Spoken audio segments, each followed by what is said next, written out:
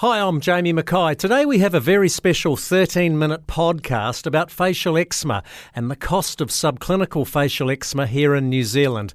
I'd like to introduce veterinarian Dr. Emma Cuttance. The floor's yours, Emma. Well, thanks, Jamie. My name is Emma. I'm a vet in Te Awamutu, and I have been so for about 12 years. I spent a lot of time working with dairy cattle, and in particular with facial eczema outbreaks, prevention, and research. So facial eczema is a disease that so many farmers will be aware of. If you haven't faced the devastation of it before on your own farm, you certainly would have heard either your neighbours or your friends, or even on the news. Sometimes it even makes there on just how bad that disease can get. So it's a well-known disease, but we still have so many issues with it in New Zealand and the management of it. So if we go back and actually think about what the disease is, it really all starts off in the pasture. And I'm going to flick it back forward a little bit here, but the name facial eczema is such a horrendous name for the disease because it really doesn't represent the disease at all. In fact, it's nothing really to do with eczema of the face. It's all actually about damage to the liver. And the fact that some of them then go on to show clinical signs with various peeling in parts of their body is, such a small part of the disease. It's really a disease of the liver that starts by the ingestion of a toxic spore. So we have a fungus, and this fungus loves to thrive in those warm and humid environments. And if you think that you're safe right down in the South Island thinking that you don't have that sort of environment, think again, because these sorts of environmental conditions are spreading. So what used to be the top half of the North Island is now really gone throughout all of the North Island, top of the South Island, sometimes down to the West Coast, and even a trickle into Canterbury.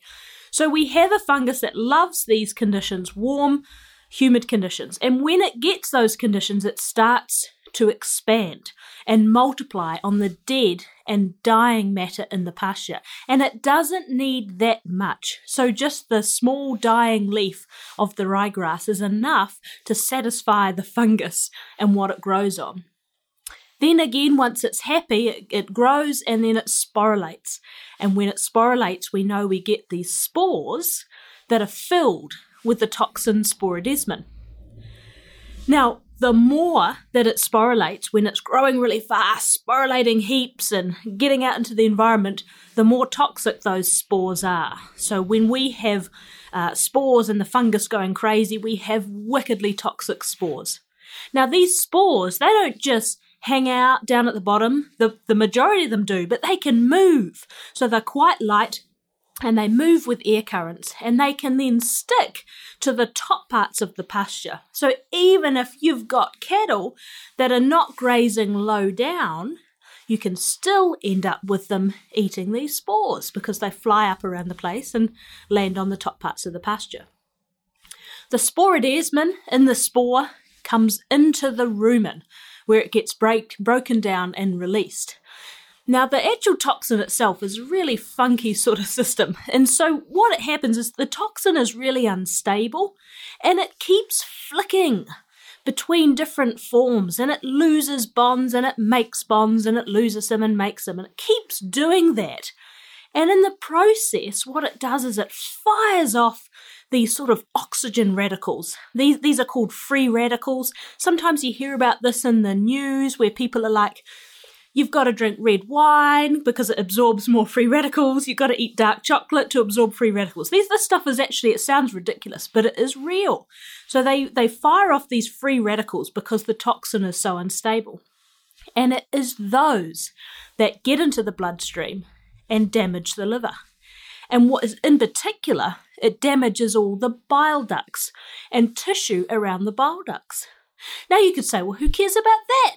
Well, actually, it turns out that's quite important. So if we think about the function of the liver, we have an organ that is the processing plant of the whole body. So when you have food coming in, so the farmers eat grass, The farmers eat grass, the cows eat grass, and that comes in and there's protein and there's fats and carbohydrates. Well, the liver distributes those and builds them up or breaks them down and decides where they need to go. So let's say fat comes in, they say, okay, fat, you're going to go off into milk production, and off it goes. Or it might make the building blocks of various other things like muscle, right? So the liver decides everything. But what the liver also is a waste disposal plant. So when you get toxic things from grass, and a classic example is the chlorophyll in grass, it breaks down and we need to get rid of certain components of that. So it gets a bit sort of funky, but we're talking about phytoerythrin and things like that. Anyway, they eat the grass, they've got to get rid of certain toxins. That all gets filtered out through the liver and through the bile ducts. So when the bile ducts are damaged and they don't function, they're blocked off, they're filled with fibrous tissue, inflammation tissue from the sporidesmin, then we can't get rid of the byproducts of grass or other various toxins, and they build up in the blood. And in some cases, and I stress here very strongly, in 5% only, that build-up will cause photosensitivity. But most of the time, you'll get this damage in the liver, and it is horrendous damage, but you won't see it on the outside of the cow. So, this is essentially how we end up with the damage of facial eczema. Now, in terms of what's going on with the spores and the fungus, when the fungus is incredibly variable. So on some farms, you'll hear this with your neighbours. Some farms are really hot. You get a lot of the fungus. Some paddocks are really hot. You seem to get lots and lots of the fungus in one particular paddock, and then other paddocks are not. So it is a very difficult thing to monitor the fungus and figure out what's going on, because it is so variable. But as long as you're looking at it on your farm, that's really, really the key. So if we move on then a little bit to the disease, right? So we know the fungus, it creates the spores, it damages the liver. We have a damaged liver. What does that mean, right? What does that mean to your pocket? What does that mean to how they produce?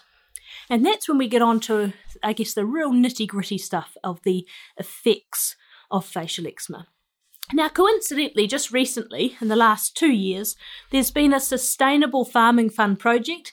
There's been a lot of people that have co-funded into this. We've got the Dairy NZ and Fonterras and CRV Ambreed and Massey and VetEnt, and a whole bunch of co-funders have come together to do a big project to try and understand what the cost of subclinical, so this is the stuff you don't see on the skin, what is the cost of that for dairy cattle?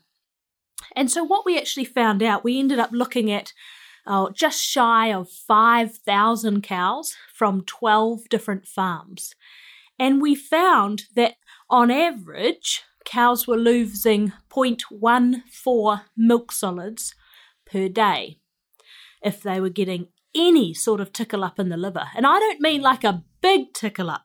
I'm meaning that if those liver enzymes that you can measure just raise up just a little bit to suggest that they've just been a little bit exposed to facial eczema, it doesn't matter. That or heaps of damage. They're losing milk production every single day. And on average, for the farms that we looked at, it was 0.14 solids.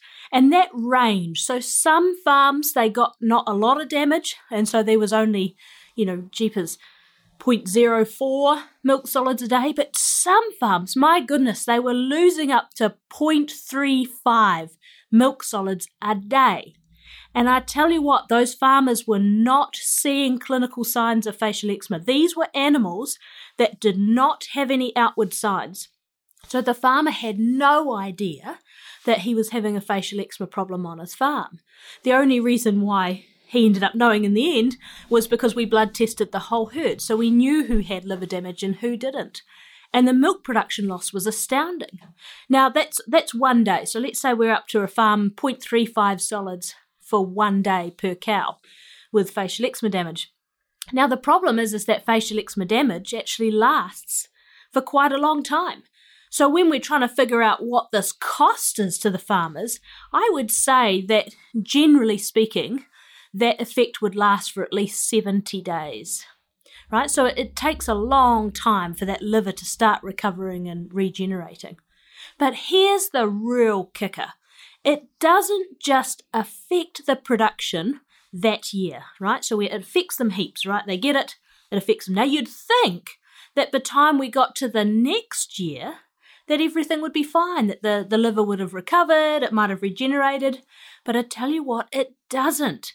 The next year, even if they have no damage at all in the second season, they will still lose milk production. It's much smaller. We're only talking about somewhere between 0.05, 0.07 solids a day, but it's still there, which just shows how much this toxin is damaging the liver for it to then affect them the next year as well.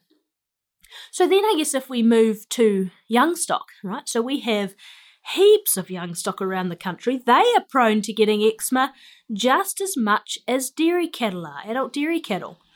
And we often try and treat them by giving them various boluses or zinc or whatever. But nonetheless, we have young stock. Now, we actually did a study in 2016 that looked at the effect of liver damage in young stock. And we found that they grew less. And so in the beginning, these animals were about 9 months of age, and they were about 10 kilos different to the young stock herd mates that didn't have eczema. So that's what it did. An immediate damage, 10 kilos different in weight. Now again, much like the adult cow scenario, you would have thought, and especially being young stock, that liver would have recovered, and then by the time we get to next year, they'd be all fine again. But they weren't. In fact, as we went along and we were weighing them every 3 months, the difference in weight got more. So by the time we got to the point of when they were mated, now bearing in mind they didn't get facial eczema again. They got it in 2016. They didn't get it again in 2017, yet they were still 15 kilos different from the animals that had got it in the first year and the ones that hadn't. So it really was making a big effect on their growth. It didn't have many other effects other than that. There were some suggestions that it was affecting their conception rates and reproductive performance, but it was not quite statistically significant. We're probably a little bit low on numbers by that point, but there's certainly suggestions that it was heading that way. By the time they got back into the herd, they were okay, they seem to have recovered. But certainly the conclusion from the work that's been done on adult cows and young stock is that the effects are not just immediate. They are most certainly lasting for at least another year to 18 months. So there you go. I didn't realise what an issue facial eczema is. Thank you for that invaluable information, Emma. This Facial Eczema Defence podcast was proudly sponsored by FaceGuard. See your local veterinarian for more information. Till next time, I'm Jamie Mackay.